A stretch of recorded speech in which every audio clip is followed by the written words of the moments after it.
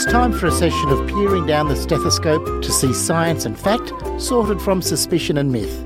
Ain't it the truth? Real situations and ideas solved by paediatric emergency nurse and author Sarah Hunstead. Welcome to the show. Imagine this, the quintessential Aussie family Barbie. The kids are running around, Grandpa John's at the barbecue charcoaling the sausages and the satay. Aunt Mabel brings out the prawns and coleslaw, but it's a 30-degree day and not everything gets eaten. Can you put the uneaten prawns back in the fridge for dinner? Most of us would think twice about that, but what about the coleslaw? Affecting 4.1 million Australians every year, food poisoning is an illness that can be avoided. How long can you leave out the coleslaw? Listen on.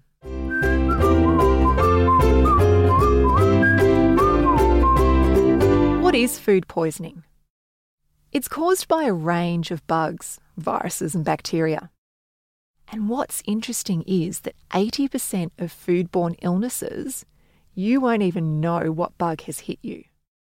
And also, Christmas is the most common time of year to get food poisoning. When it comes to food poisoning, it might not be that last thing that you ate. If you've started vomiting, it's probably something that you consumed in the last 8 hours.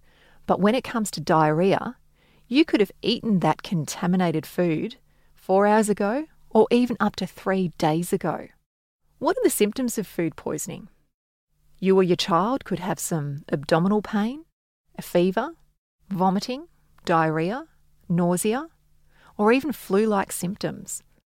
Basically, you just feel like death warmed up.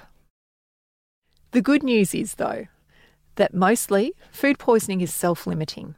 A lot of the time, you don't need to see a doctor.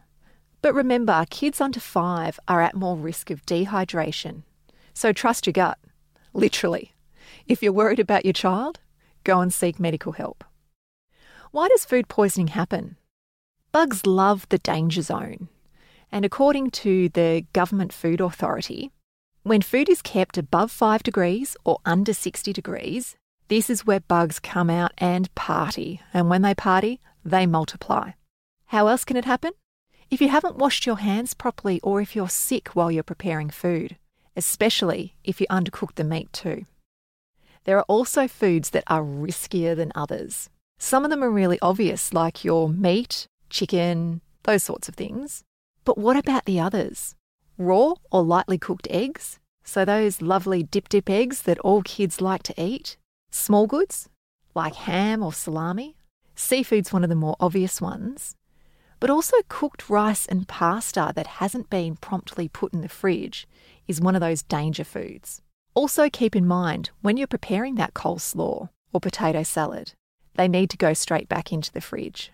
And surprisingly enough, fruit salad is a big culprit as well. How long can you keep those leftovers in the fridge for? 2 to 3 days is the general answer, but it does come down to what type of food it is. Thinking about that coleslaw, remember the golden rule. Don't eat food that's meant to be in the fridge if it's been left out for 2 hours or more. What else can you do to prevent food poisoning? The Government Food Authority states, you need to defrost and marinate foods in the fridge, especially if it's meat.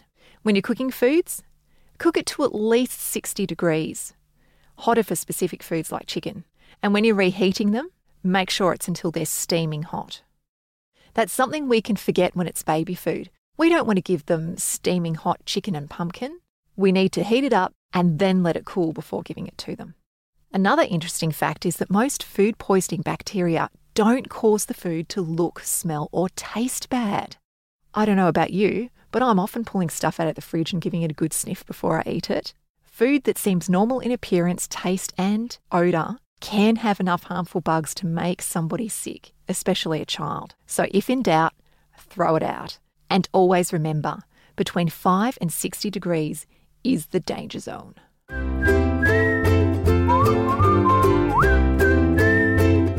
Do you have a question you want answered? No myth is too silly or question too ridiculous. Email us, podcast@babyology.com.au.